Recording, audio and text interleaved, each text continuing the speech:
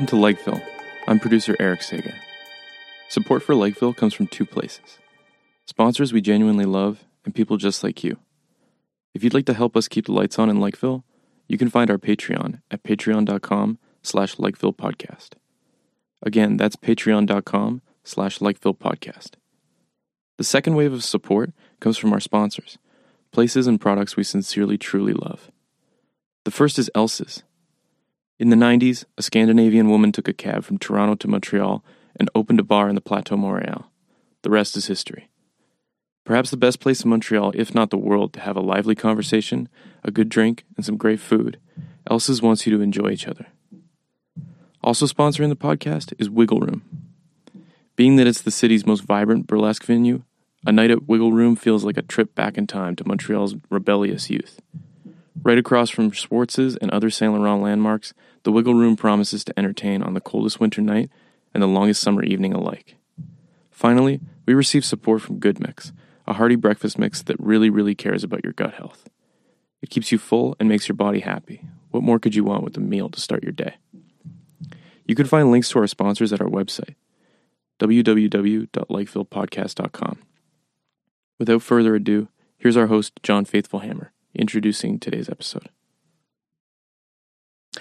Welcome to the Lakeville Podcast. This is John Faithfulhammer.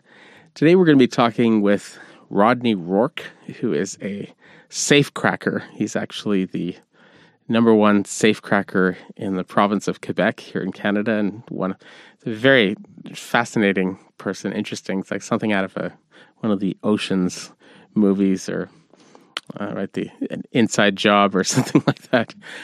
So it should be a very interesting conversation with somebody who is engaged in a profession that we perhaps don't encounter as much. This is not a journalist or a professor or anything like that. This is somebody who is a very highly skilled profession with a skill set that hardly anybody else has. So it's a very interesting conversation, which veered all over the place, and I think you'll enjoy it a great deal. All right. Without further ado, I give you Rodney Rourke. Welcome. Hi, John. I'd like to point out I'd like to be referred to as a safe expert. A safe expert? Safecracker Okay. makes it sound like I break into people's safes. Safe expert. Okay, that sounds like something that's in an HR department on a university at the moment, like sort of safe space expert. Or? Well, it's more semantics, right? Because it's what people view you as. Okay. I have to walk So you're good at getting into people's safe spaces, is basically what you're saying? You're like, that's exactly what I do. Okay. So you're like the Me Too movements. Anyway, we won't even go there. So why don't you tell us a little bit about yourself and what you do and how you ended up doing this completely bizarre field? Well, I was kind of a dumbass growing up. And weren't we all? My father took me under his wing. He started out as a locksmith, but he became like the best guy in Canada at opening safes and specializing in knowledge of safes. So I started going to work with him because I dropped out of college, and I was like, I can't do this. And that's interesting that you went to college rather than automatically just following in his footsteps. Well, when I was young, I didn't think it was a cool thing, which was really weird when you think about it, because you see it in movies all the time, right? You got James Bond opening the safe and everything. And I never thought about it before until I went to work with him.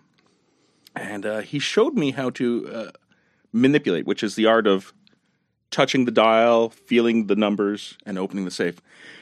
And so I watched him do it for a while, and then the first time I tried it, I was able to do it. And then he sent me instantly out to do like 3 or 4 more at I think it was a arcade at the time. And I opened all of them. Wow. So then I brought like 50 home with me, like tiny little ones from the bank, and opened all those too. Because I've got a bit of an obsessive personality. If I'm going to do it, I'm going to do it right. Yeah. And ever since then, it's been fairly easy. Yeah. Well, I find it funny that you went to college, because for most of human history, the norm was, a lot of our last names in English, right? The Cooperson, right? It all refers to like the son of somebody who does this trade. But you had, in the post-World War II period, you had all these people who like plumbers and electricians and stuff like that, and they told their kids, don't be like your old man. Go get a university degree, get an education, and don't do this, right? And one of the the strange kind of side effects of that is we have a huge glut on the market of people with degrees from universities that can't do anything. Can't do it. Like, would you like some fries with that? Right? And then we have, as you probably have seen the billboards all around Quebec, we have 1/3 of the plumbers in Quebec are within a few years of retirement, and we have nobody to replace them. Like all these different trades that are absolutely essential to civilization, we don't have people to replace them. And a lot of the reason is, I can see it in like your story. It's that all these plumbers and electricians or locksmiths told their kids, go to college. Yeah, right? That's Get a exactly BA right. in like English literature or philosophy, some stupid shit like that. Right? So, like, Well, yeah. I do kind of like philosophy. Yeah, but you did end up. But you ended up dropping out of college and going into your old man's field. And it was the strangest thing because I absolutely love it. It fits me like a glove because my mind works very analytically, and I can get in front of a safe and be there for like 9 hours and be like, I've got this. I'm going to open this, and it's weird because I have very little patience for people. like I was working this morning at a bank. And whenever I walk in and I'm there to open the safe, they give me this kind of look like, sure you are. You're not going to be able to do this. You don't know what you're doing. And so you've got to absorb that, and then you go in and you start your work, right? And then you block everything out, and then they come and stare at you, which is a lot of fun, right? Because they're staring at you. They're hoping you fail because they're going to be like, see, I told you. And then when you actually get it, you turn around and they've got this look on their face like, oh, well, that happened. And I'm like, yes, it did. Mic drop. Yeah, right. So what are some of I've heard some over the years of your stories, but what are some of the craziest stories you've had? Like, ones that you can say publicly without getting in too much trouble. Legally, that I haven't signed any NDAs? Okay. I had to break into a house with the RCMP at about 4 a.m. And I didn't know what I was going for. They said, you got to come and open like 6 safes. So I arrive and there's like 30 RCMP outside. And I'm like, okay. I'm a little worried now. I open the front door and there's like 300 rifles on the ground. Oh my God. It was like, so it turned out to be this guy was a gun runner. Oh my God. I opened one of the safes and it was a big double door, like about 6 feet tall. And usually what I do is I open the safe, turn the handle, and then I leave because I never want to see what's inside. Ever. But the safe was off balance. So the door opens slightly and a grenade falls to the ground in front of me. And it was too fast for me to get scared. So what I did is this, like, because I'm like, well, it's over, right? Like, and like, oh no, I'm still here. We're good. I'm going to go home now because now I got to change my underwear. But it's funny how, like, when things happen too fast, you don't have time to get scared. Was an arms dealer? Oh, yes, he was. There's another story behind that. After that, is that the owner of the house called me back a week later to repair the safes, and I'm like, I'm getting shot. Like, they know it's me. They know I opened them, and it turned out they did not know it was me. I brought somebody to watch my back while I did the repairs on it, got the bill signed, and left, and like pretended to be stupid the entire time. It was very scary, though. That is wacky. Have you ever? Did you ever have to go to like sort of Hell's Angels or cartel houses or anything like that? Oh yes, I've actually done. There used to be, let's see if I remember properly, a police force called the Wolverines. Yeah, that were breaking down on the. No, the Wolverines. The Wolverines was a task force that when the biker war was happening between the Hells Angels and the Rock Machine, after that kid was killed, when the bomb went off in the van and the kid died. Yes, it was the first time there was like a civilian, like they were killing each other, but it was the first time somebody was not a biker was killed, and they had an emergency session in Quebec City. And they created Operation Wolverine, and it basically just if you were a known associate of a biker gang in Quebec, you were stripped of all civil rights. They could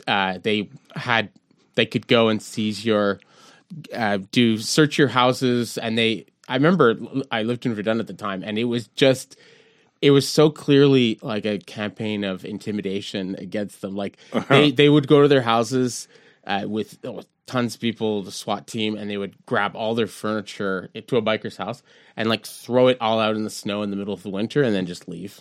Oh yeah, like, it was actually a really weird time, especially since I grew up in LaSalle, right next to Verdun.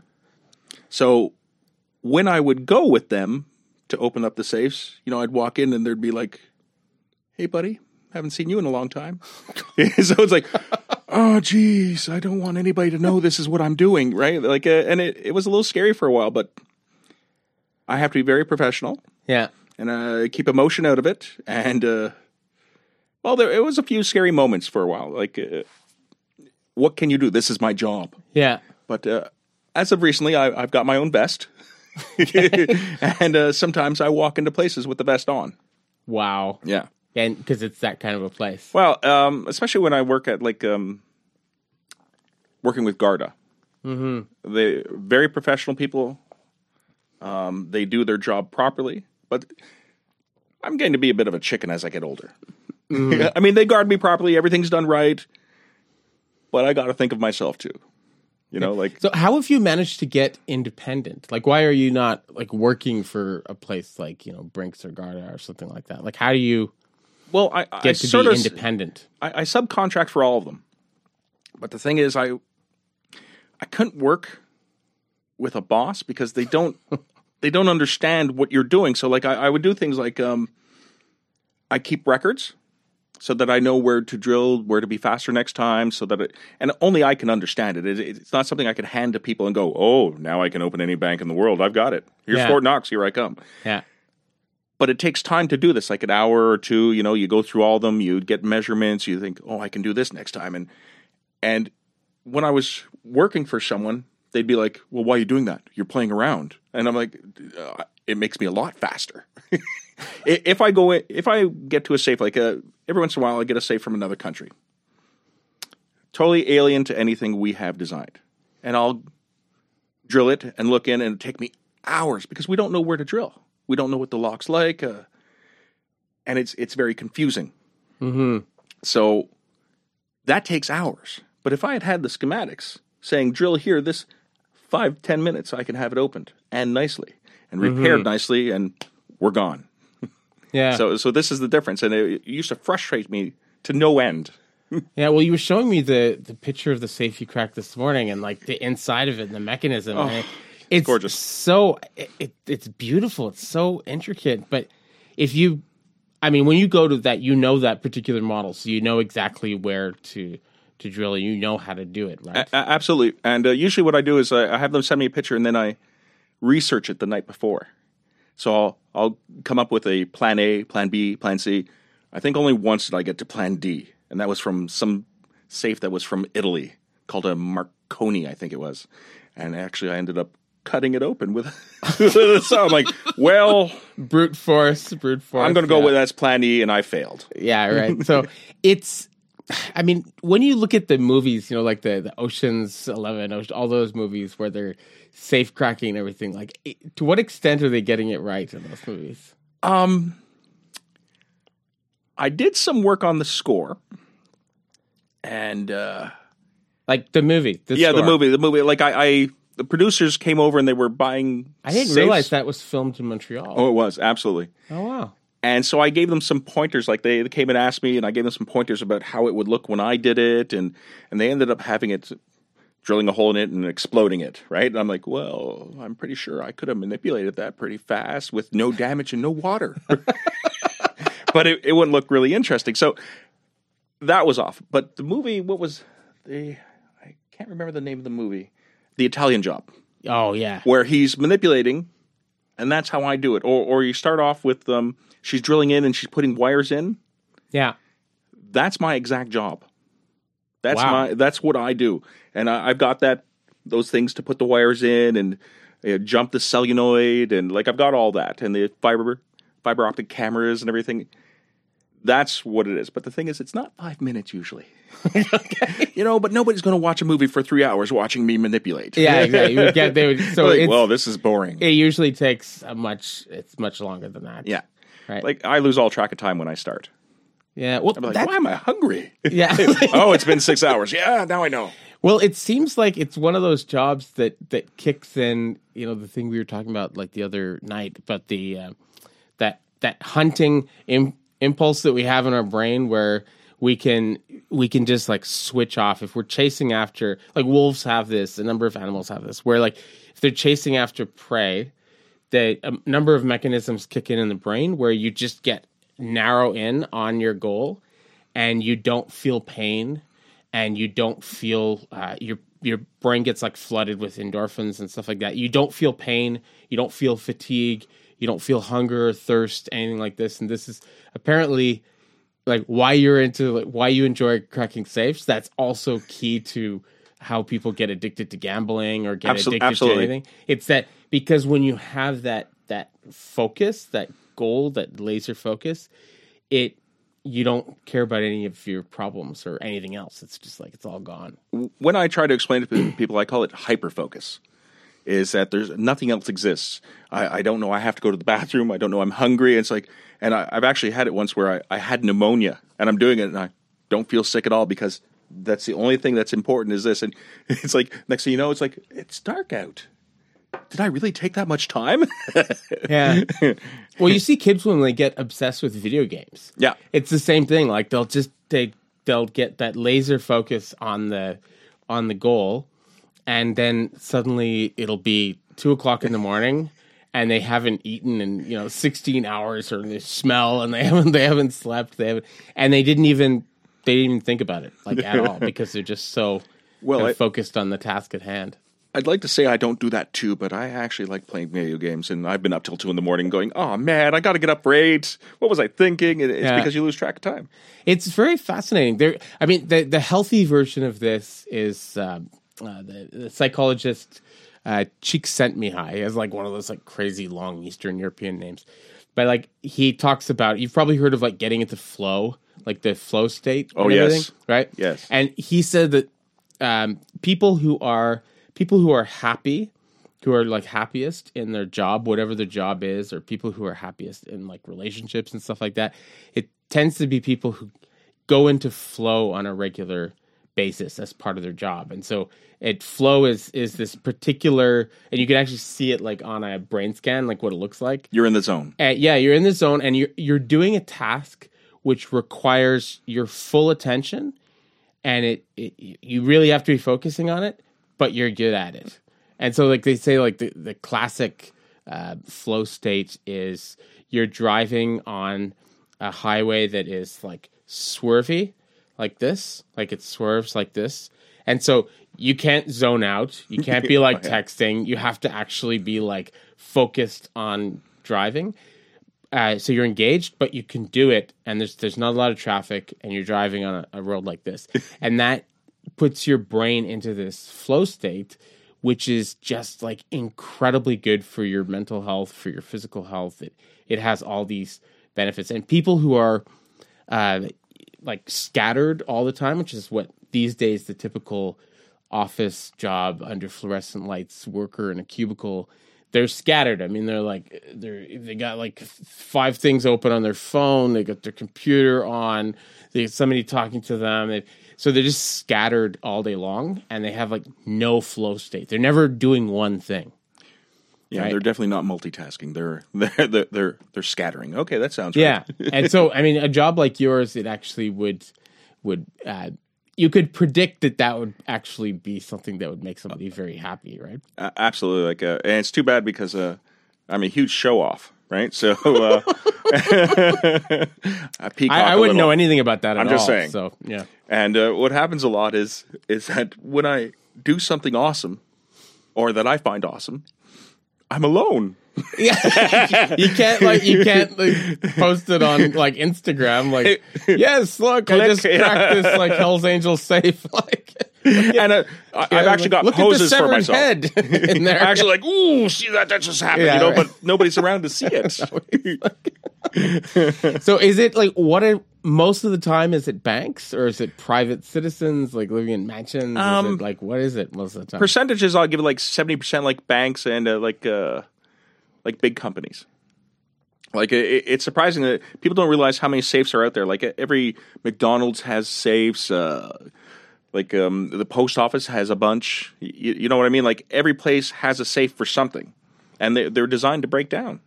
Like, electronic locks usually have a life capacity of 4 years. What? Yeah. Whereas the best locks I've seen last, like, almost 50 years. Okay. So they're made, it's planned obsolescence like everything else. Yeah. That's so... I think we're not supposed to know that, though. They're like... Well, I mean, all consumer products these days absolutely. are made with planned obsolescence. Like, I remember finding in it was an antique place, you know, all the strip of them on Notre Dame, like in St. Henry. There's like those like antique stores. I remember finding in one of those places an old toaster from the 1920s. Oh, my God. Yeah, like this big kind of thing like this and a weird kind of thick cable in the back. And buddy of mine, he knew about this stuff. And he's like, oh, wow. And so he got it and he fixed the wiring on the back to make it usable for today. And last I checked, he had the same toaster, and that was like 25 years ago. And he said, because this is stuff that was made before planned obsolescence was put, because planned obsolescence came in after the Great Depression, because they thought, we don't want the Great Depression to happen again. And so the way we will prevent it from happening again is we've got to keep people buying stuff all the time. So we have to make it way easier for people to get consumer credit, right? And we have to make the stuff break so that they constantly have to buy new things all the time. So like stuff that was made before that, like factory-made, mass-produced stuff, everything was made like a tank. Like, never rusted. Like even the cars, everything. Yeah, it would last like forever. It was made to last like forever. And they said, we can't do that anymore. Or else we're going to have the Great Depression, and it's going to cause like, breakdown of society. And so... Actually, I never knew that. You just taught me something. Yeah, I know. It's so it's a good day. It's kind of... But I'm just surprised that something...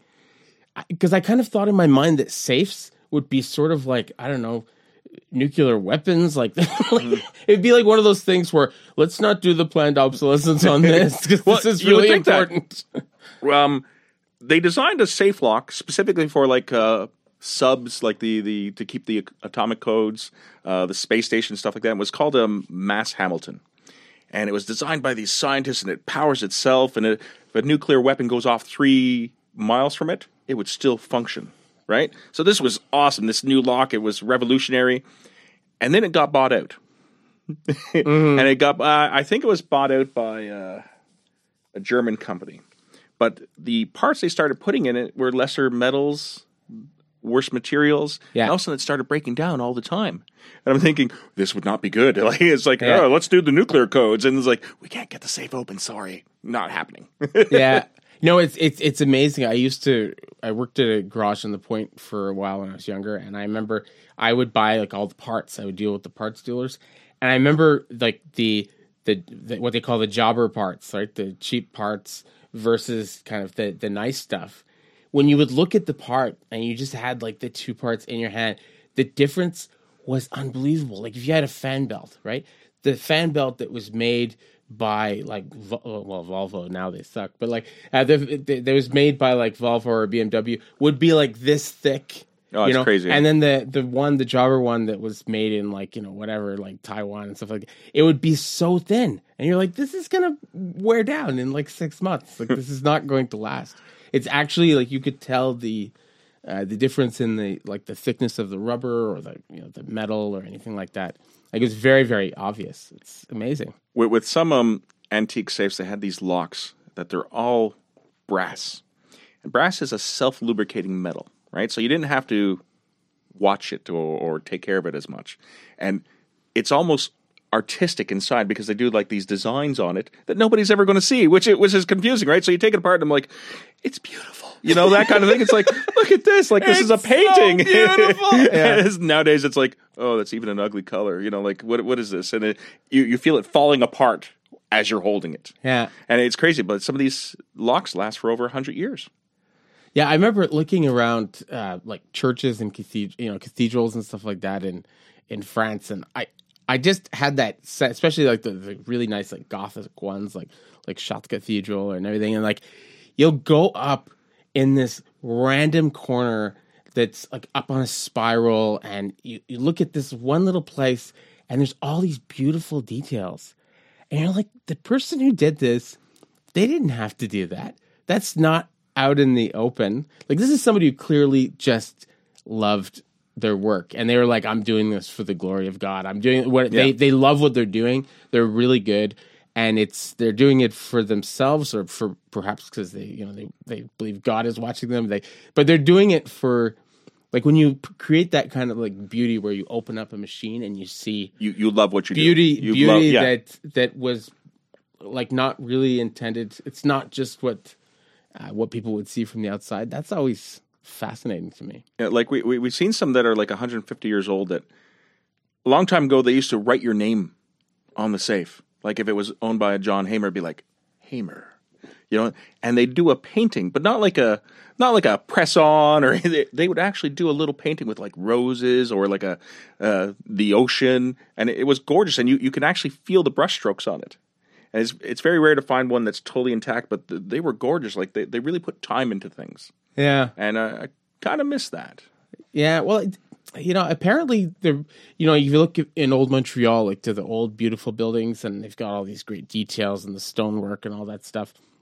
Apparently, the main reason why a lot of that stuff doesn't happen anymore is just because labor, the labor costs are so much higher now. Like back then, you could have that kind of stuff because it required a lot of people working for many, many hours, and they just couldn't. There's William Weintraub's book on Montreal, City Unique. It's really, really beautiful, wonderful book. But he has a whole bit in that book where he talks about the Golden Square Mile. Where it was like all mansions, right? And that was at the beginning of the 20th century.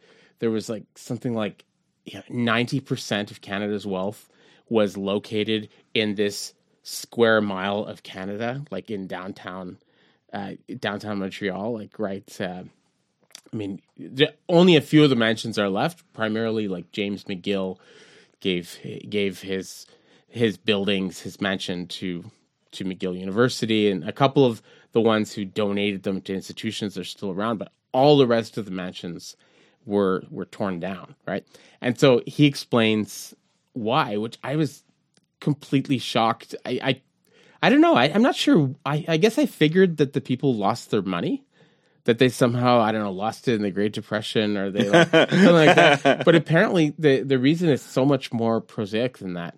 It's that when labor costs, because of the labor movement and things like that, because suddenly you had wages were going up and you had more benefits and things like that, and there was a higher standard of living, those massive mansions required like a small army of staff just to keep them maintained, just to keep, the painting, repairs, just like everyday stuff. They required like a small army of staff. And when that staff were, people like from the Point, Irishmen from the Point, you pay them like, here, I'll hit you and give you a piece of bread once a week. So people like me is what you're saying. Yeah, pretty much. But like when you could get labor really, really cheap, you could afford to have these big places. But once those people could get a job in a factory in Lachine making like good money, they're not going to work for you unless you're going to pay the same. And so those big mansions actually were torn down because the people who owned them couldn't afford to keep them up anymore. Which I find just absolutely fascinating. I find so many weird things about like even old Montreal and everything. We had a call once at CP Station, and that building is old. Yeah. And they brought me around and showed me all where the first gold that was brought to Montreal was kept in the CP building. And they had actually a vault for that, and they came and showed me that. But the weird thing is, they were renovating, and they knocked down a wall. Behind this wall, they found a room, and it was filled with safes, like 5 or 6 safes. And none of them had the combinations, and like one of them was even like 400 years old. What? And it was from Spain. And they had 4 rotary things where the where the dial is supposed to be. This sounds like a movie script. Oh, it was crazy. It was insane because I'm like, I don't even know what I'm looking at, and it actually had the Spanish alphabet throughout it. Like, it took me a while to figure it out. I'm like, what am I looking at? It's like double L and the N with the enye. That's not N, and so I had to figure out how to move all these parts and how they worked on the inside. We ended up opening it. It was quite intricate. I was so surprised. Like, I don't know what this is. And I remember calling up my father going, I need help. I don't know what I'm doing. And I've never had to say that before. So he came over and we're drilling in. And I remember seeing the iron in the safe melting and flowing out like lava. I was like, have you ever seen this before? And we're like, no. I'm like, I'm kind of excited. It was interesting to find something we've never seen before. It was just an alloy that had a very low kind of like melting point? Or? Yeah, that's exactly what it was. But it's like, I've never seen this before. And I've seen weird things. And was there something cool in there, like buried treasure? Or was it just like somebody's 400-year-old sandwich? Like, some of them were filled with coins. And it was quite exciting, actually, seeing the different money at the time. Like, what was it? The nickels were really tiny. The pennies were really huge. You know, like it was interesting seeing all that. From the 19th century Canadian ones? Yes. Yeah. I had a coin collection when I was a kid, and I remember that the Canadian pennies were really big.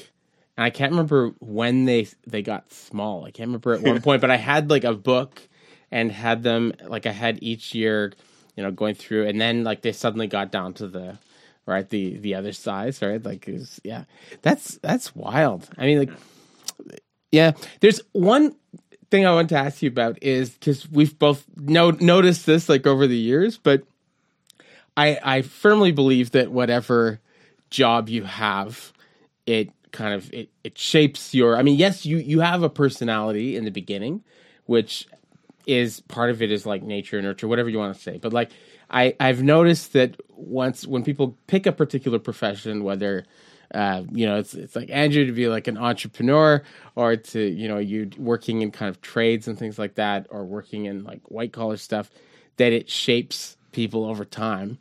And so I'm wondering, without getting you into too much trouble, like, how would you say, what is the difference between somebody who chooses your path? Because I have to deal with this with students all the time. They ask me like, well, what should I do? What is the difference between like how a job like yours shapes you vis-a-vis what you've seen people who are in sales or people who are in office jobs? And what are the differences? This is a question that's going to get me in a lot of trouble. Well, I was talking to my friend Alex this morning. Alex, you might know him. Yes. And he's in sales. So basically, he goes from customer to customer, sits on his butt, and it's made him a little bit wimpy, right? Whereas, like, I'm always on the go, always having to push, like, for, like, 9 hours straight on a thing. I mean, just recently I went across the Andes with my son, and I'm nearly 50 years old. Yeah. That's all I'm saying. I don't want to tease Alex, but I really do. But also, I just mean, yes, physically, for sure, but also just sort of psychologically, or the way you, like, okay, to give you an example, right? My uncle, I love him. I love him very much. But he's been in sales his whole life, right? And I can see how being in sales his whole life has very much like shaped him. Because he you know, a very long time ago when he was young, he was in the Navy for a number of years, right? And when he was in the military, he had a certain way of like being, right? Which is a very kind of military way of being. And that was very dignified and very, I don't know, it was a certain thing, right? But he's been in sales for, you know, and he's now like in his 50s, late 50s now. And it's hard to turn it off, right? He's always in sales mode. So if you're talking about what you're going to watch on Netflix, he's selling you, right? If we're talking about like which bar we're going to go to or which restaurant, you know, because it's like Friday night we're going, he's pitching you. It's like, would you fucking stop? Like, would you just talk to me like a person? Like, stop selling me. But it's hard, you know, if you're like a real estate agent, or if it's like Nietzsche says, right? Like, whatever profession you get, it gives you your humpback, right? It shapes you in a certain way.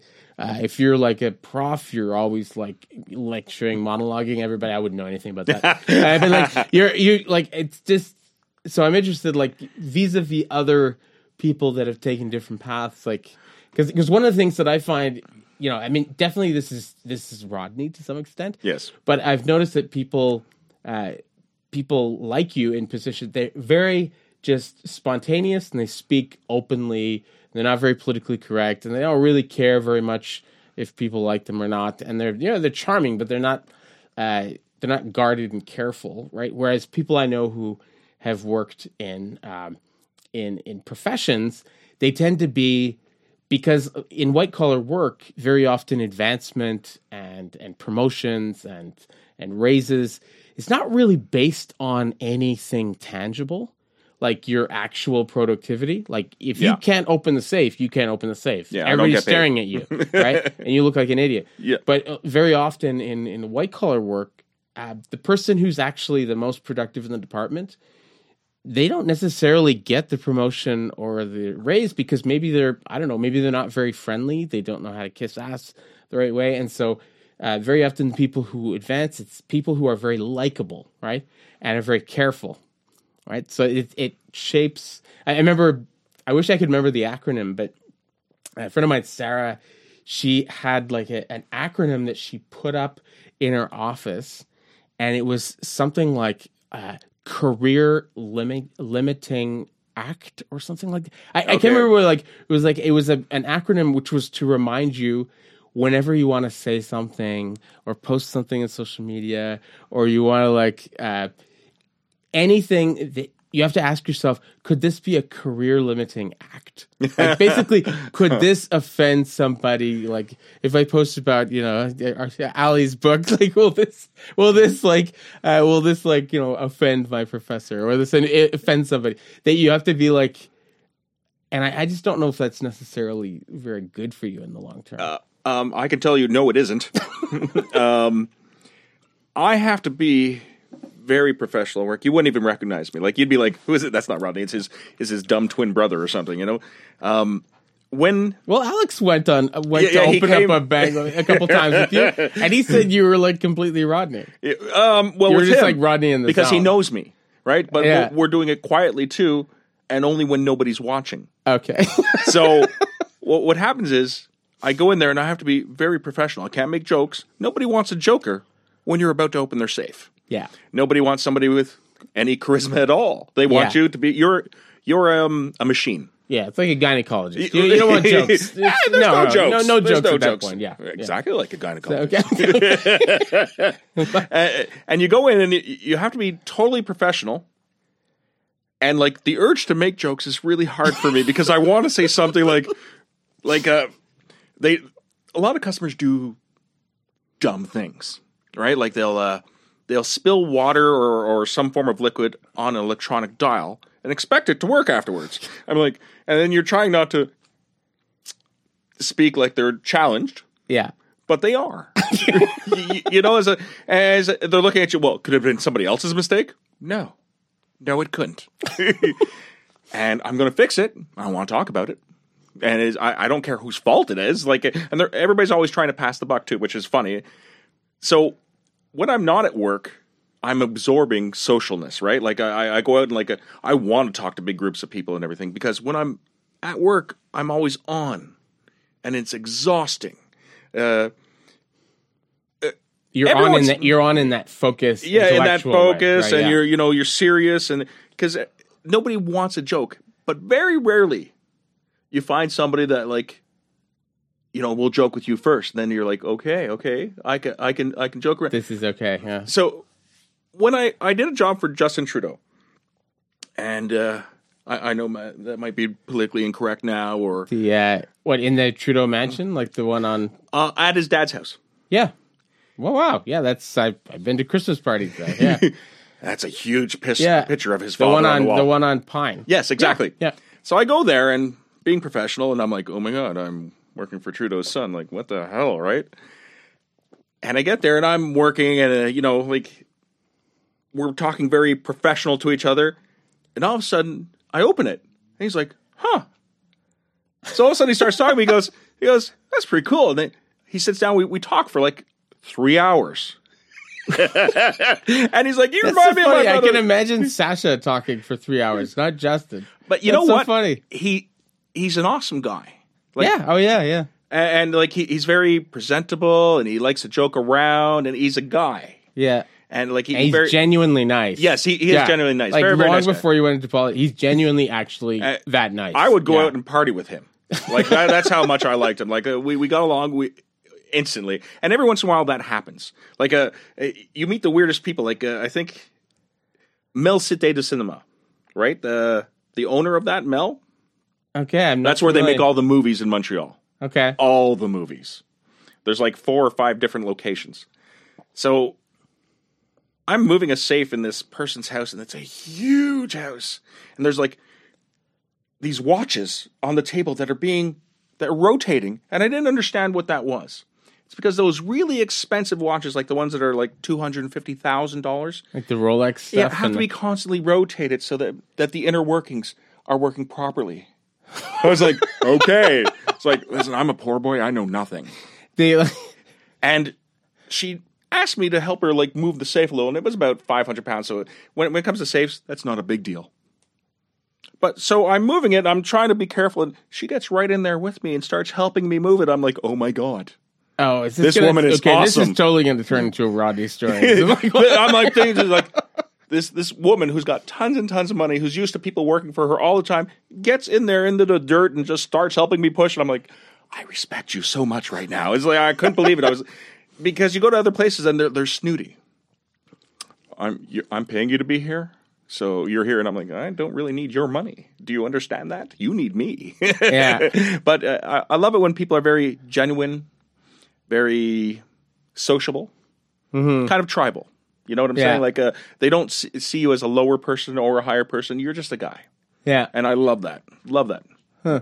Do you have any plans of like sort of passing on all of this stuff? Like, is your son, does he have any interest of getting into the family business? Like, does he want to sort of learn, or does your daughter have any interest in learning like all the stuff that you've?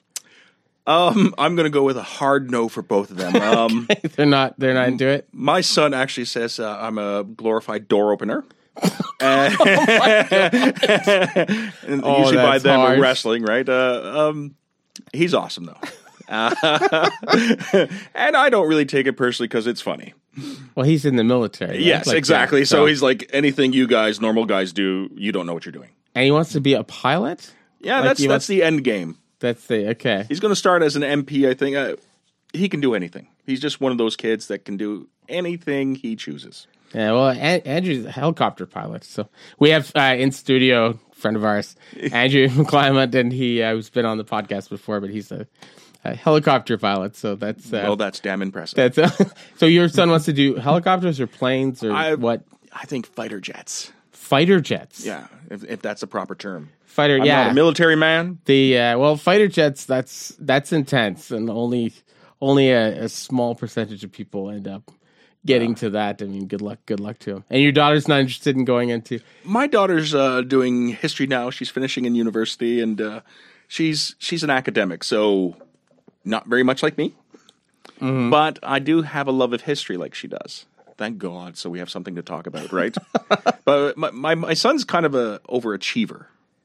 Like when we did a trek to Machu Picchu, we're down at the bottom and looking up at the stairs, and I'm thinking, oh my God, I don't want to do this. So he ran it all the way up, got up to the top, threw up, but he did it. But isn't it like really low oxygen there? Yes, it is. So you're not supposed to do big exertion because you might. Wow. Mixed emotions. I'm thinking, oh my God, I'm so mad at you right now for being that awesome. Yeah. But at the same time, the pride, right? Yeah. No, I know exactly what you mean. The fun of being a father. Yay. Yeah. Well, it is funny. Like, I mean, I guess some people are like this throughout their life, but I remember specifically there is something about, I mean, maybe it's the same for young girls too, but I definitely remember that kind of being like a young guy. And I see it with my sons, right? They're 15 and 16, and they both have that crazy like drive Like they're focused on whatever they're focused on doing. Like my son Indy, for instance, he's got a week off from school. It's his his March break, right? And rather than just like lounging around the house and doing whatever, he had like it mapped out like what he wanted to achieve like during the week. And one of the things he wanted to do was he has a bunch of other friends who are all into art, and they do these like 24-hour challenges, and it's like with other like online communities. And so you stay up for 24 hours straight and you do like art. So they'll give you, let's say, I don't know, like an image, or I don't know, like some flowers or something like that, or some weird project, say like produce a painting on this, and you have like 3 hours to work on that, right? So you work for 3 hours and then you submit it, and then they give you a different thing, and you have a certain amount of time. And so he was up he's at home, like still up. He was up for 24 hours straight with a bunch of his friends doing this, right? And then his brother, Tristan, is like 16-year-old, is like, he's same, so driven and like competitive.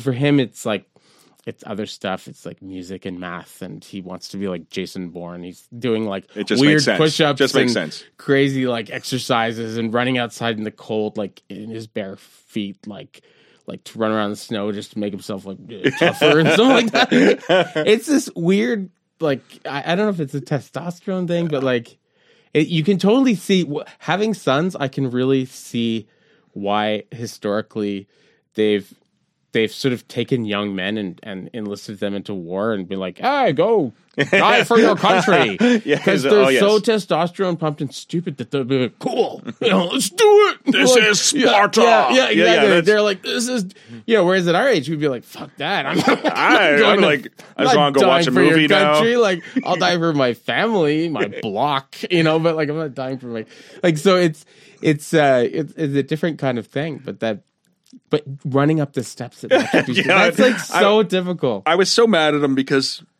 not mad, mad is the wrong word. I can't believe you just did that. Because we had just hiked 75 kilometers over a glacier, through a jungle, and I was dying the entire time, right? We had altitude sickness. I did not train properly for it. We were definitely not acclimatized. I'm kind of a dumb, right? Yeah. And but the thing is, I wanted to do it with my son, and it was important to him. So I was so mad at him. I was like, I don't know why I'm mad, but I am. And at the same time, I'm so proud. At the same time, I'm like, I just got to go home. Yeah, I got to go home. Well, I tried last. I think it was last summer, I believe it was, because Tristan and Indy go out running in the morning, and they go and run up Mount Royal. They run out the front door and they go like running, and they like up the mountain and then back down and come back. I tried to go running with them a few times. It was, I think they were sort of having like, well, let's take some pity on the old man. Like they were trying to like slow down a little bit. But then when they got to a certain point, they just like ran, and it was just like these gazelles going like just like ran off. I'm like, oh my God, like they're just, and I'm like, it's like, and you're thinking, you jerks. Yeah, I hate you're you, proud. You're proud. But I'm proud of you, and I love you, but I hate you, and it's weird. I'm trying to, like that. I actually like that one time I went and I cut off the side of the trail, and the big steps. Like I went up the steps, and then I went up the steps and went to the trail at the top, and so they ran by, and I'm just like, oh, wow, you guys catching up? And they're like, how did you do this? It's the only thing we could do. We could outthink them. That's just outthink them. It's like, well, yeah, like that's very often they say that, wisdom is basically just a compensation for a lack of vitality. Like you have to come up with, you have to learn how to like fight smart when you can't fight strong. Well, they say you only gain wisdom through suffering. So I must be the wisest man alive. I don't know. I don't think of myself that way. Well, maybe. I think a lot of wisdom though is just, I think, is a kind of overcompensation. So like if people lose their sight, they suddenly become like their hearing becomes way, way more acute, and they can and their touch and stuff like that, so they can like tap with a stick and get around. Or people, when they lose one sense, other senses become much more like stronger to compensate. I think wisdom is to some extent a kind of a compensation. Like when you're losing, you're not as, like when you have like that crazy kind of energy of youth where you can just like stay up all night doing some task, right? Like I was talking to a friend of mine, David, who's a lawyer, and he said, when I was a younger lawyer, he's in his 50s now. He goes, when I was a younger lawyer, I would work like 60, 70 hours a week. I worked like a dog and all this stuff. He goes, but I can't do that anymore. Like now, if I pull an all-nighter, I feel like garbage for like 4 or 5 days afterwards. Like I don't recover as fast, right? And he goes, the strange thing about that is it's forced me to work way more smart because I have to be like more efficient, and I have to think about kind of how can I get from A to B rather than just like, like with you with the safe, like, cutting the thing in half, like rather than just like muscling through, I have to like think, how can I get to the end like as fast as possible because I can't afford to like do an all-nighter. And so people from the outside, like he has his own law office now and stuff like that. And he goes, people like they're like, wow, he's so wise. He's so like, so. And he goes, actually, it's just laziness. It's just because I can't like just muscle through things in a kind of frenzy that I have to think, more intelligently. Right? It's well, like, I try to explain it like this. I'm not giving you this wisdom from a place of superiority. Mm-hmm. It's just I did more dumb crap than you've ever done. Yeah. Well, I mean, so often that's what it is, right? You learn, but the thing is I'm always skeptical of like how useful it is to tell somebody that, because very often you gotta learn on your own. People, yeah, yeah. Like I mean, because there are certain kind of building blocks of knowledge where if you don't have that experience, there's not any way to talk about it and to get to like a next. Like for instance, I teach this class called Love and Friendship. And there's been some times, this semester was not so much one, but there's been some times where we talk about romantic love really intensely in that particular version of that class. And so in those classes, I will ask on the first day of the class, I'll say, how many of you have been in love at least one time in your life? Right? And they put up their hands. And I say, if you don't have your hand up, you need to leave now and drop my class. I'm serious. Yeah. Like, drop my class. Like, because we're going to talk about with the meaning of this experience and how to navigate these things. And like, if you haven't had this experience, there's no way that there's nothing I can possibly say or anybody else can say or any book can tell you that's going to, it's like the example I always fall back on, and we were sitting with an Elsis the other day, but like, if you were born blind and you've never seen anything blue, it's impossible for me to explain to you what blue is, because explaining blue always makes reference to something that's blue. So it's like, well, it's like, the sky in a clear day. I've never seen the sky. I'm born blind. Yeah. So like if you're born blind, nobody can explain to you what blue is because you've never seen something. So likewise, if you've never experienced romantic love and you don't know how crazy making it is. Oh, yeah. Well, you know about it. You find out a lot about yourself when you're in love. I mean, I'm not going to go there, but you know all about that. Yeah. So like the way the intoxication and the kind of it's I mean, like Jonathan Haidt says in the Happiness Hypothesis that when you look at a brain scan of somebody who's like madly in love, like at the beginning of a relationship when you're totally like crazy and you can't think about anything but the person and all that stuff, the brain scan of somebody who's in love is indistinguishable from the brain scan of somebody who's high on cocaine. It's like their brain looks exactly the same. And so it's no surprise that people, in the same way that people who get addicted to something like cocaine will like destroy their relationships with their family, their work, their everything, right, for this thing, right? Well, people when they're, the classic Romeo and Juliet, right? People who are very much in love will turn their back on their family, turn their back on their religion, turn their back on everything, even their own dignity sometimes, right? And just want to believe kind of the best about this person. It's wild. But if you haven't had that experience, you have no idea. You have no idea, right? So, I mean, at this point in my life, the romantic love, I think I'd be more under control. Yeah. At this point. But the love I have for, say, my children, I still know I would do anything. Like, if somebody came to hurt them or hurt their feelings. Like, my daughter has a boyfriend now. Oh, my God, poor guy. And, poor him. She's going to eat him up and spit him out. She's a very strong woman.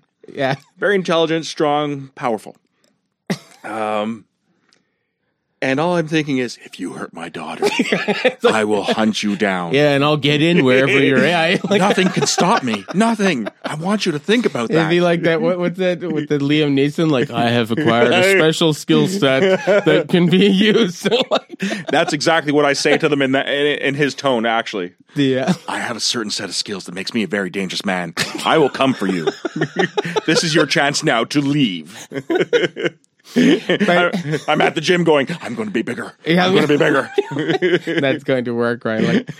But I think the love that you have for your kids, I think it's I don't know, for me at least, it's a completely different kind of love than the love that you have for somebody that you're in love with, like for your girlfriend or your wife or something like that. It's a different kind of a love, because the love you have for your kids is, I don't know. I mean, I guess it's almost...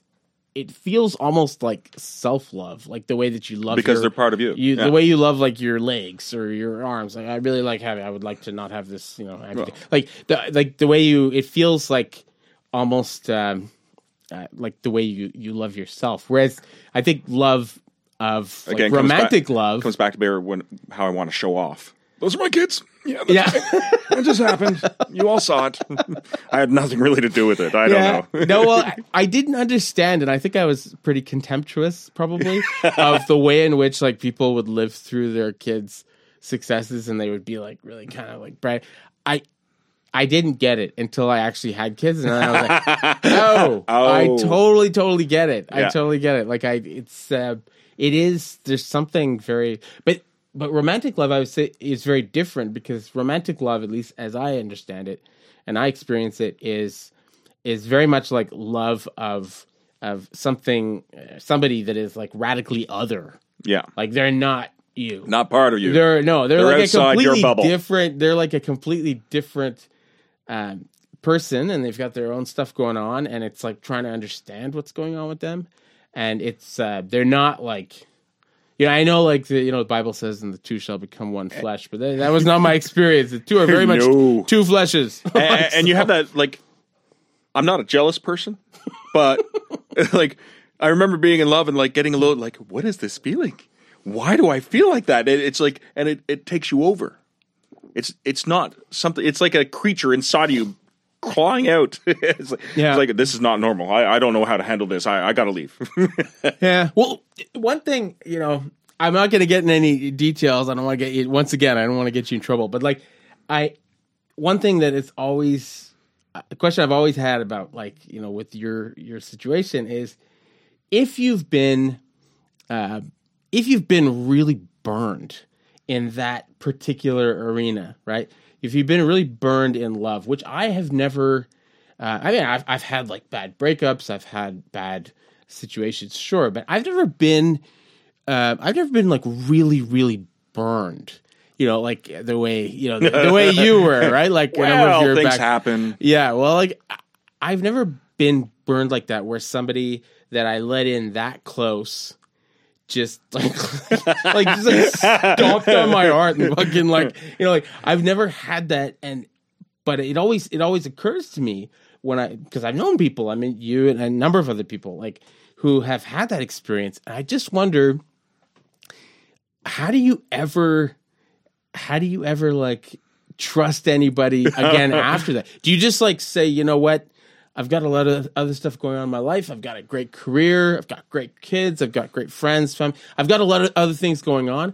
This one piece the romance kind of like, relationship piece that, whatever, I'm done with that. Like, what is it possible to actually like bounce back from that? Or is that basically, boom, I'm done, right? Oh, if we're going to be totally truthful, which I guess it's the point, right? Yeah.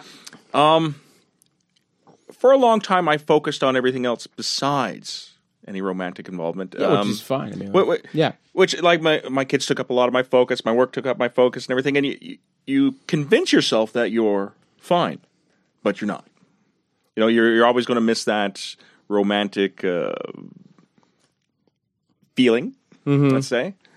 What I find is, like, you can trust again, but the thing is, it takes a lot longer. Okay. Like, you let people in slowly and, like, you analyze everything they've done and why did they do that?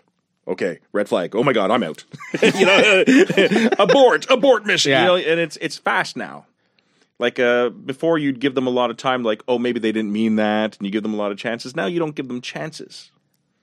But I'm a very loving person. Very sociable. And all your friends would say that for sure, yeah. And I try to let people in. But the thing is, it takes a lot of courage, and I don't always have a lot of courage. Yeah. And sure, you get hurt every once in a while, but the thing is, it's definitely worth it, right? Yeah. Well, it's like Louis C.K. before he got like Me Too'd and stuff like. He had his last major show. I can't remember what the name of it, but he has this thing where he talks about like falling in love, and after he's divorced and he's had all that stuff, and he said, I don't think I can ever like fall in love again because I just know too much. He's like, to fall in love, you have to be kind of young and kind of naive. He goes, I know exactly how everything's gonna go wrong. I know, like, I can see, like, so I'm ignorance like is bliss. Yeah, he's like, I'm one of those jaded, vets that shakes, with PTSD or something. Like, I know how this is gonna go down. I can't kind of jump in, like completely. And I think that's sad. I mean, like, it is. I mean, I love the way women are. Everything about them, not just the way they look, the way they smell, the way their minds work, the way they are. Absolutely. I have such love for women. And it's like, but the thing is, it's weird, right? Because you want to have a romantic involvement, but you're so hesitant. You're like, oh no, that can go horribly wrong. It's like, but now that my kids are older, it's like I'm open up again. It's like, now they can't hurt my kids at all. I'm in. How are you doing? Yeah, so that's like, that was a lot, is the kid thing. It's not wanting to like... You got to be very careful who you bring around your kids. Yeah. Have you watched any of this like new Netflix show, Dirty John? Actually, I've seen the advertisement for it. You've seen the advert? Okay. I'm hesitant to watch it because it might hit too close to home. Yeah, I'm a couple episodes into it, but it's completely based on a real story. And I listened to the podcast version of it. Annalise and I listened to like all of the podcasts when it came out, which was like a few years ago. It's all based on a completely real thing that happened, right? And so this woman who's a very, very successful entrepreneur, she's very, very wealthy in California, and she's like I think she's like 59, 60, but she's one of these like California, they're like half cyborgs, and she looks like amazing, but she's 60. She's had like probably, I imagine, a lot of plastic surgery, but anyway, she meets this guy on like one of those like dating apps or something like that. Oh, those are crazy. And he is supposedly like a doctor and all this stuff. And anyway, she gets into this relationship with him. They fall very much in love. They get married, and she eventually finds out that this guy is a total con artist, is like a sociopath. And it becomes, I'm not going to tell you what, but it gets really, really, really crazy. And it's all a totally true story. But one of the things, and the podcast was wildly successful, and so I guess they got a contract to make a Netflix special out of it. And now there's a Netflix which is all based on it, right? But it's and so far from what we've seen in the Netflix show, it's almost word for word from the actual transcripts of what happened. Like they're not. This story is so insane. You don't need to like. Make anything up. You're not checking to see if it's true because you don't have it's to too like crazy. It's too crazy, right? But one thing that comes through to me watching the Netflix thing so far is that this woman, she's on like her 6th marriage, right? And she's had like all sorts of really bad experiences with men. And it's just kind of amazing because she's this woman who like, professionally and in her business, she's been incredibly successful. She's been really successful in terms of like her friends. She has a lot of like really good friendships. She's a really great mother. She's good like with the family piece, with the friend piece, with the like money and professional piece. She's good on so many different scores. But when it comes to romance, she has horrible taste in men. Like a lot of women are like that. She just really? Oh yeah. I have a lot of friends that they're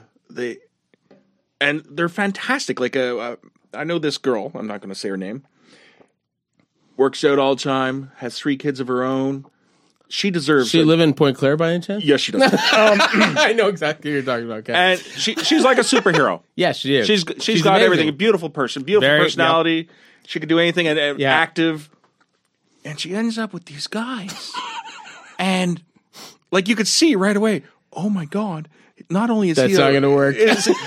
Like he's a moron and he's controlling and like it's just so bad. It's like how can you get to this age and want to control someone else? It makes no sense, and it makes me sad. Yeah, like it's like what do you think is going on with that? Do you think it's that there's that guy, the love guy. I gave you this book, Essays in Love, Alain de Botton. He says that if you, when you're a little kid, if you have like a mom who's like a drunk or who's depressed or who's like whatever, that and you associate your love and that kind of powerful like emotion, you associate that with being with somebody who's basically unpredictable, unreliable, all over the place. That you look for somebody that makes you feel that familiar way. Right? Do Absolutely. you think it's That's just like exactly a kid what thing? Yes. From knowing these people, they've told me like stories about their lives, and I see how they correspond with exactly what you're saying. It's like they didn't get any reassurance from their parents. They didn't really matter to their parents, so they feel like they're unworthy. Yeah, and it's insane. Yeah. It's insane how they view themselves. Yeah.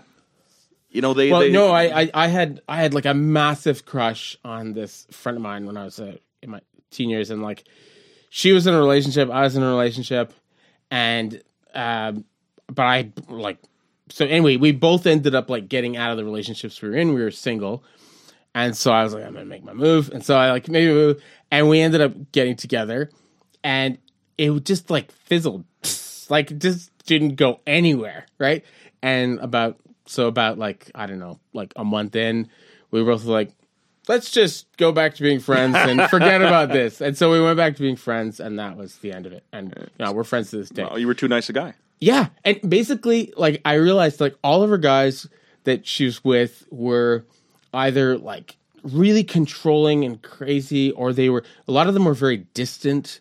They like kind of would go off for like 4 or 5 days and not even like tell her. They were weird. And I knew like her dad was like an incredibly sketchy person. He was actually, when I delivered Montreal Gazettes in Verdun, he was my district manager that would like bring the papers in the morning, and he was a sketchy guy. Like he would steal from like teenage like paper people. He had like a coke habit, and he would just like take off for like 5-6 days at a time without telling his like family where he was. And so surprise, surprise, she always falls in love with guys who are unattainable, unreliable, kind of like hot and cold. Like they're like really, really affectionate and really nice to you for like a few days, and then they're just like absent and gone, right? Yeah, that's it. And so I was basically just too kind of present and boring and into her. I was like, I should have like, you can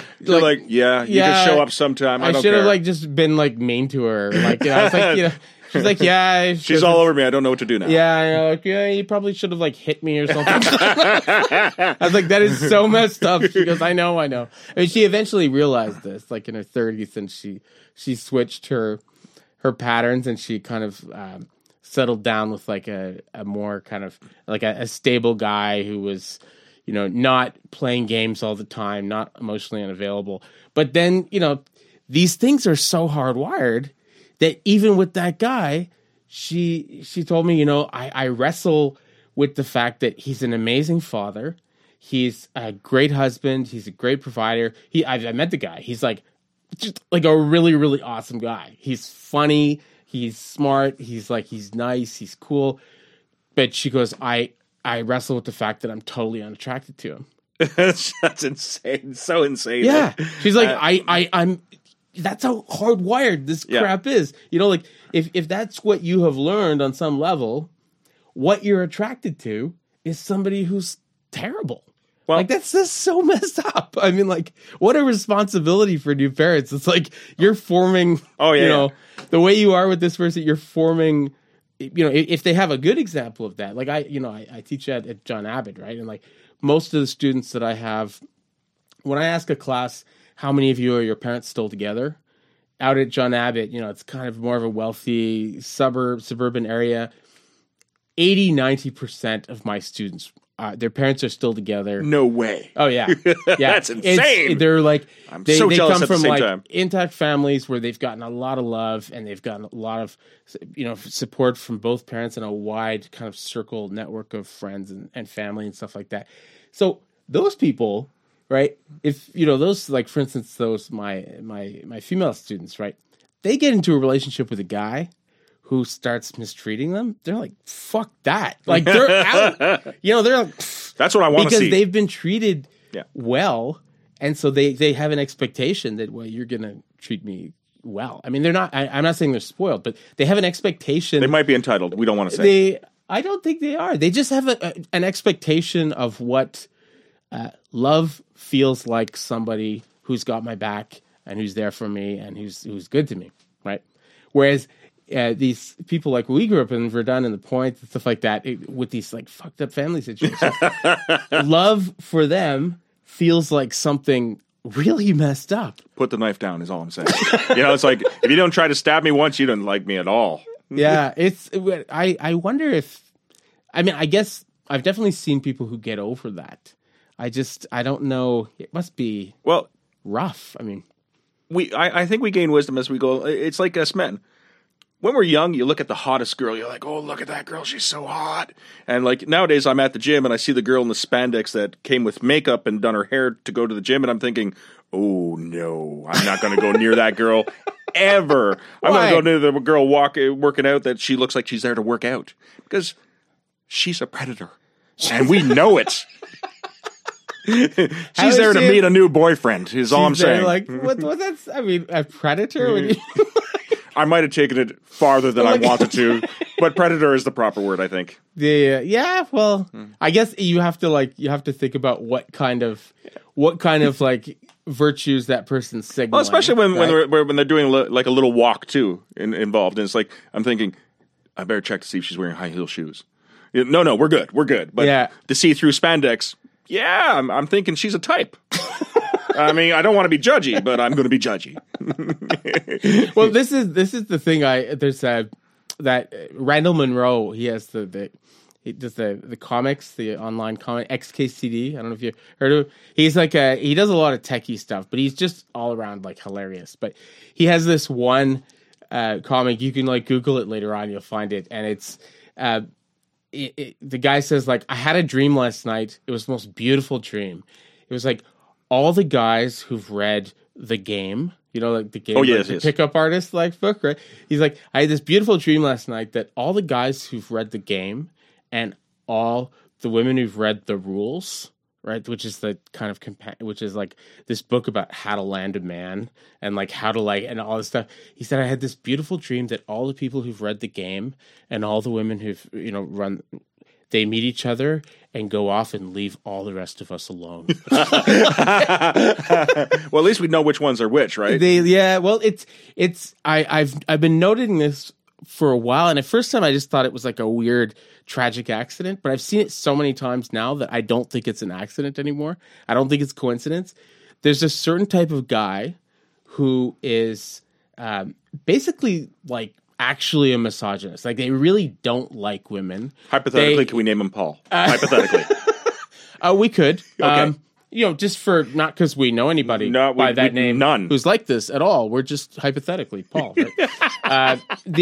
But there's a certain kind of guy that they basically don't like women. Yeah. But they're straight, right? They're heterosexual, so they're attracted to women, and so they kind of like look at them as this foreign species, and it's like, well, how do I attract the deer so I can shoot them? Absolutely. Like, how do I what bait what do scent I put down? do I put down? And then what's crazy is that those guys, so often, they end up with a certain kind of woman who basically hates men and said, men are pigs, men are scum, men only want one thing. And it's funny, but it's the man she's with. and they have a contemptuous attitude towards men, right? And so they think also, how do I like trick men into like getting what I want? And so basically what's so messed up is the two of them, they find each other, they make each other miserable.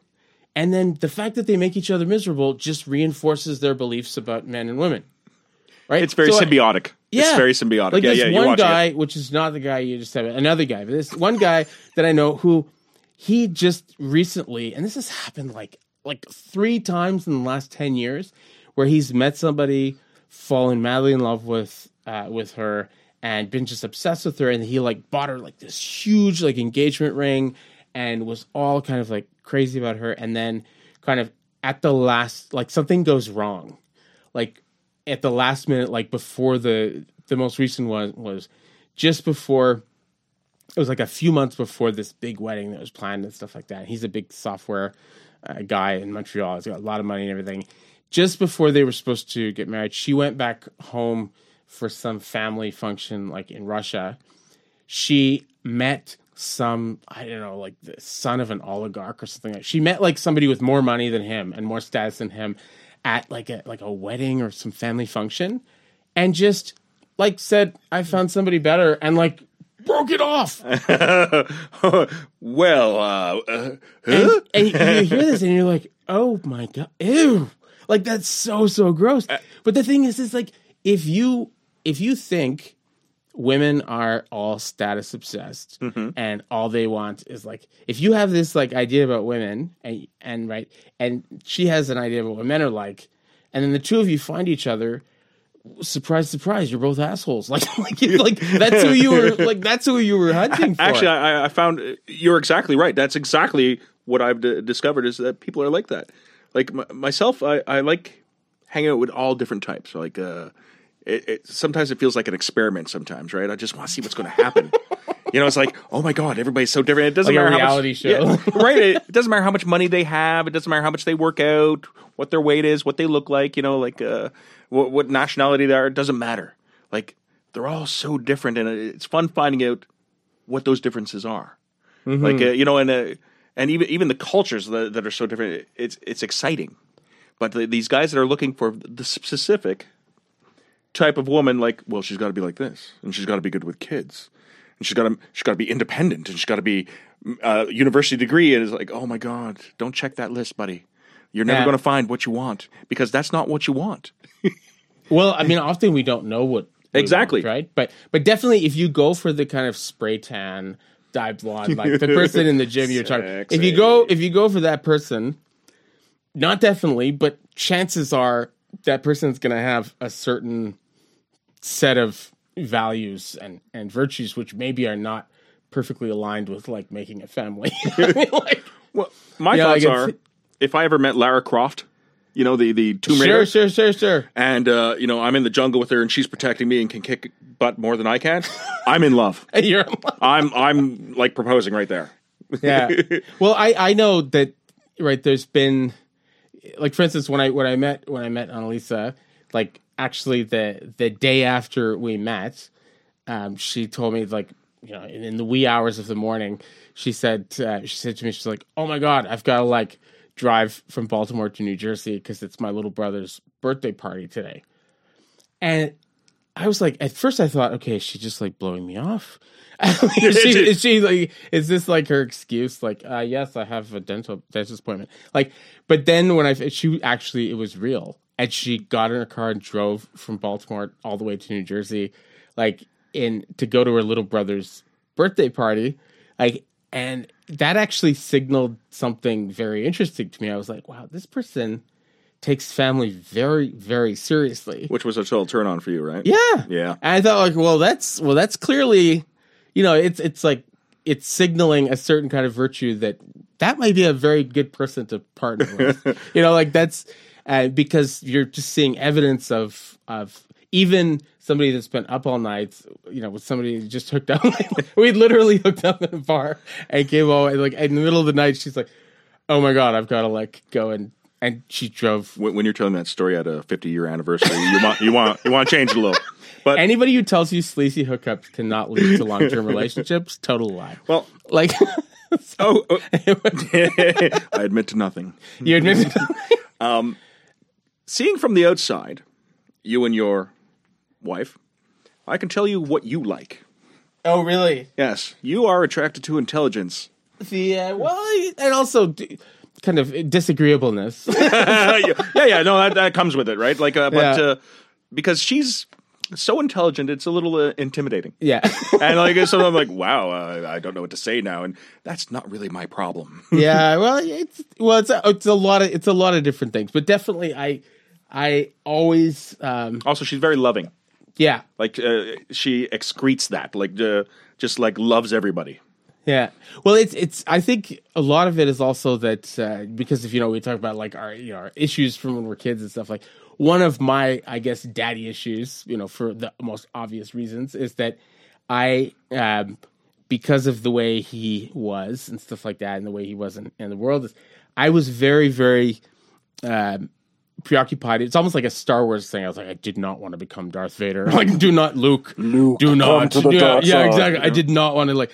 And so I was very much afraid of like ever being in a relationship with somebody who wouldn't push back and who would not kind of, because I didn't want to like become, and I thought if I'm with somebody that is very submissive and like lets me like sort of just walk all over them and lets me like get my way all the time, that if I'm with somebody like that, I'm going to become like my father. And so I was like, the best way to prevent myself from becoming like that is to just only ever be like with somebody who, will like basically call me on bullshit and be like, nah, and like will actually push back and have a lot of spirit and stuff like that.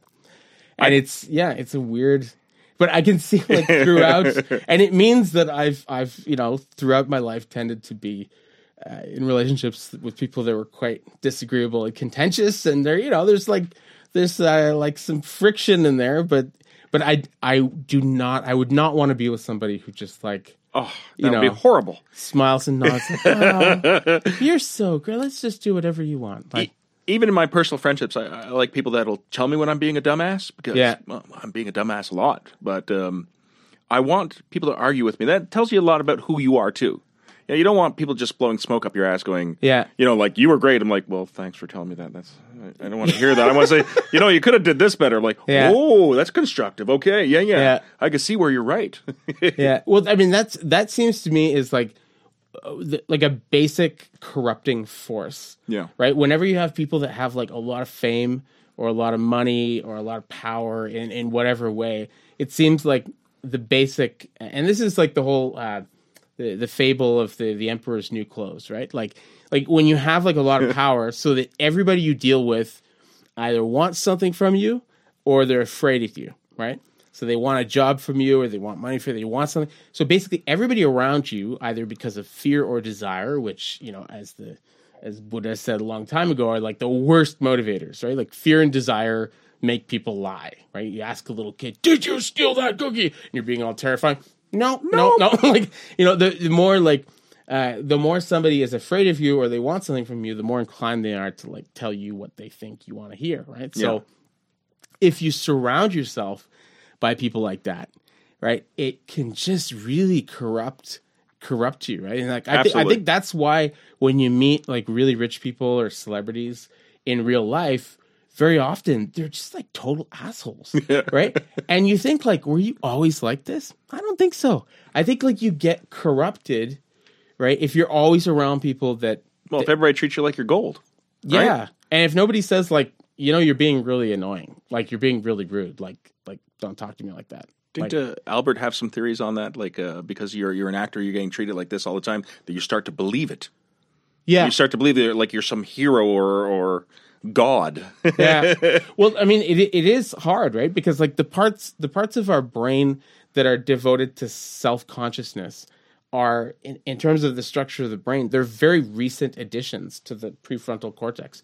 They're very recent. Whereas the parts of our brain that are devoted to like evaluating other people's behavior, those are like ancient. Those are like really, really, really old. So we're extremely good at evaluating other people's behavior and kind of keeping score of how good or bad somebody is and we're very good at evaluating other people's behavior. We're really not that good at evaluating our own behavior. That's totally believable. Like, and so this is why like Jonathan Haidt in his book, The Righteous Mind, right? Why good people are divided by politics and religion.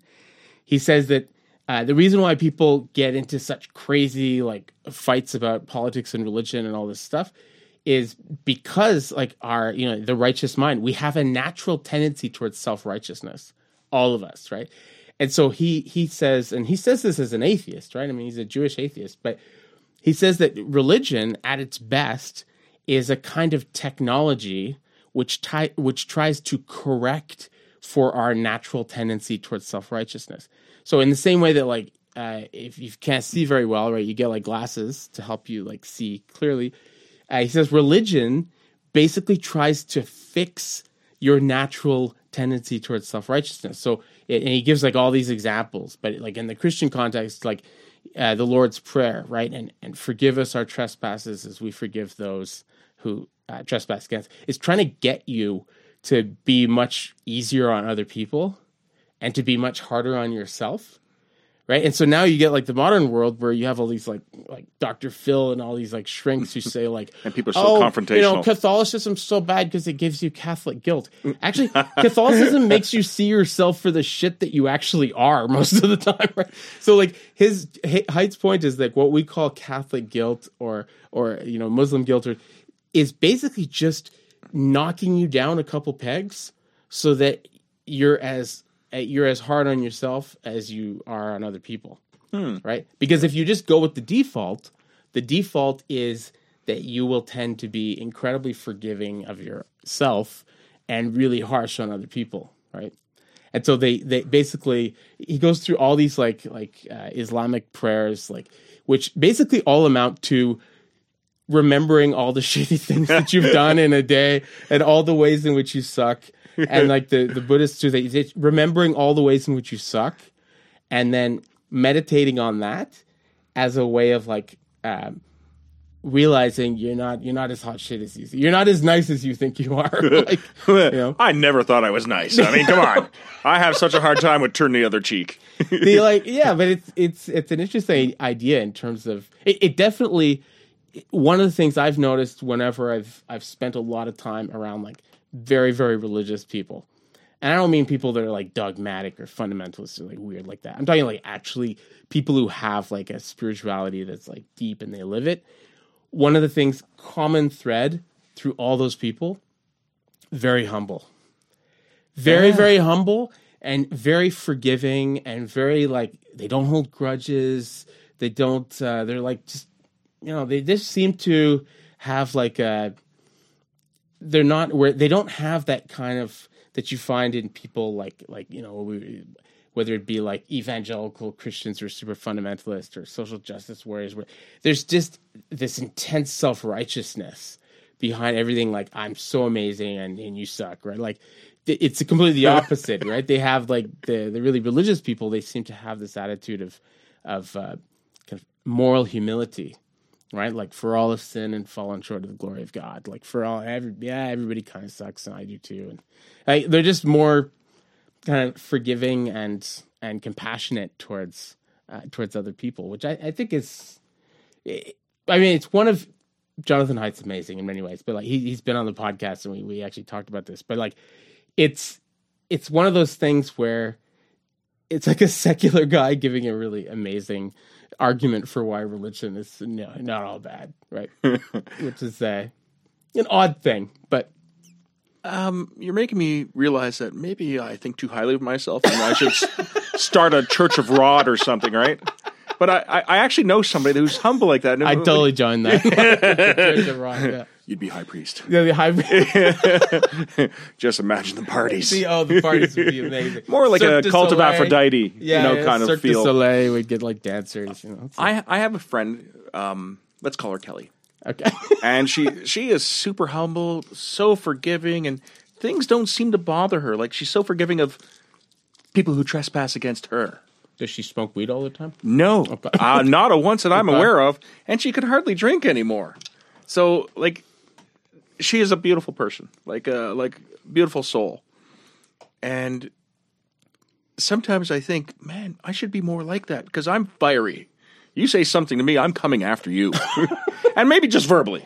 Mm-hmm. I'm not coming after you to karate chop you, but I'm like, rah, rah, rah, like a little puppy, right? Yeah.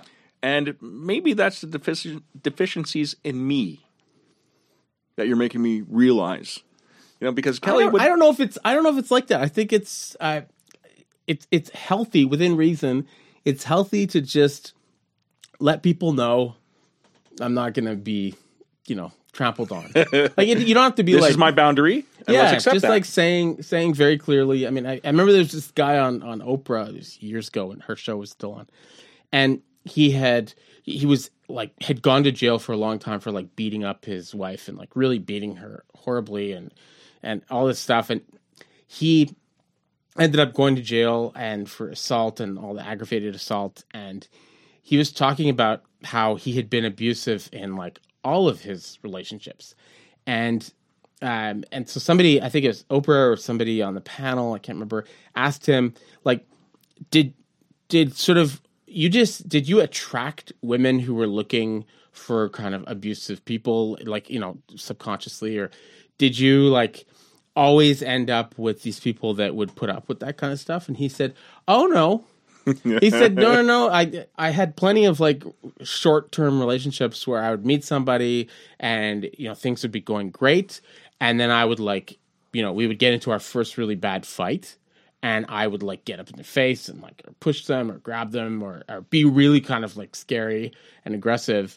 And they would just be like, I'm out. And just be like, boom. Yeah. Right. And they would just like leave immediately because that was like a barrier where they were like, nah, I'm not cool with that. Right. And so he said the people I ended up like long term with, it was people that would put up with it. Right. Huh. Which is, so I think a certain amount of like, just don't tread on me. Right, like the American early slogan, like just letting people know, like no, that's not okay. I have a heavy abort cord right now. Abort, yeah. And I was dating this girl, and one of the biggest things I noticed of abuse is when they try to keep you away from your personal friends. Oh yeah, this is a big thing, and you only become self-aware of it after it's happened. Yeah. And so nowadays, if I'm dating a girl and she's jealous that I'm going to go over to a friend's house or something and like they put up a real fight, I'm not going to be with that girl. That's not happening. I can accept jealousy because I have a little bit of jealousy myself. Like I understand that. Like it's natural, but don't tell me who I can be around ever. Yeah. Well, that's a not just a relationship thing. That goes for totalitarian states. That goes for cults. That goes for, all a common thread in basically abusive, bad situations is they try and isolate you. Yeah, isolating cult control. leaders, they try and like isolate you from your family and friends. They don't want you to have contact, or, the most extreme case would be like North Korea, where they spend a huge amount of money like around the borders jamming the like radio waves and stuff like that because they don't want people in North Korea to sort of see TV or hear radio to know. And yeah, it all comes down to the same thing. It's like whether it's an abusive boyfriend or an abusive dictator or a cult leader, is that they don't want you to have access to perspective, right? They don't want you to be able to talk to somebody else who could give them perspective on their relationship, on their state, and so they try and like create like a bubble where you don't, you never leave it, right? Because if you left it, you might, they might be able to like see, right, this things could be better. Yeah, right? That's exactly right. So now I can see that clearly now when that starts to happen, and I'm out fast. Okay, like, so no, gone. You don't get into that No, thing again, no. If they're like, yeah, let's go out with your friends. If she wants to come along too, I have no problem with that. That's cool. Yeah. That would be enjoyable because I don't mind the sharing of people and my time, and I love that. Yeah. But if she's like, yeah, I never want to go out with your friends, I'm like, okay, yeah, well, it was nice knowing you, and goodbye.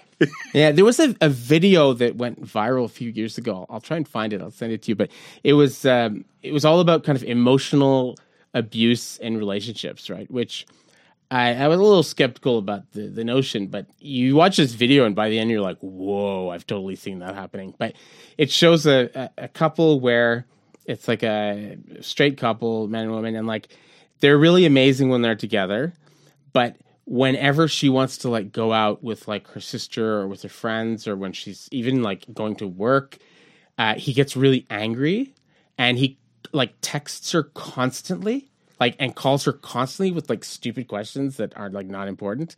Like we'll call like 20, 30 times all the time, so that it makes it impossible for her to like actually have a conversation. So super manipulative. Yeah. And basically, and if she doesn't answer, freaks out and starts leaving like really, really like inflammatory, like, what are you doing that you can't answer the phone right now? And like freaking out. Are you ignoring me? And like, and then when she gets back, getting into a huge screaming fight till like 3 or 4 in the morning when he gets home.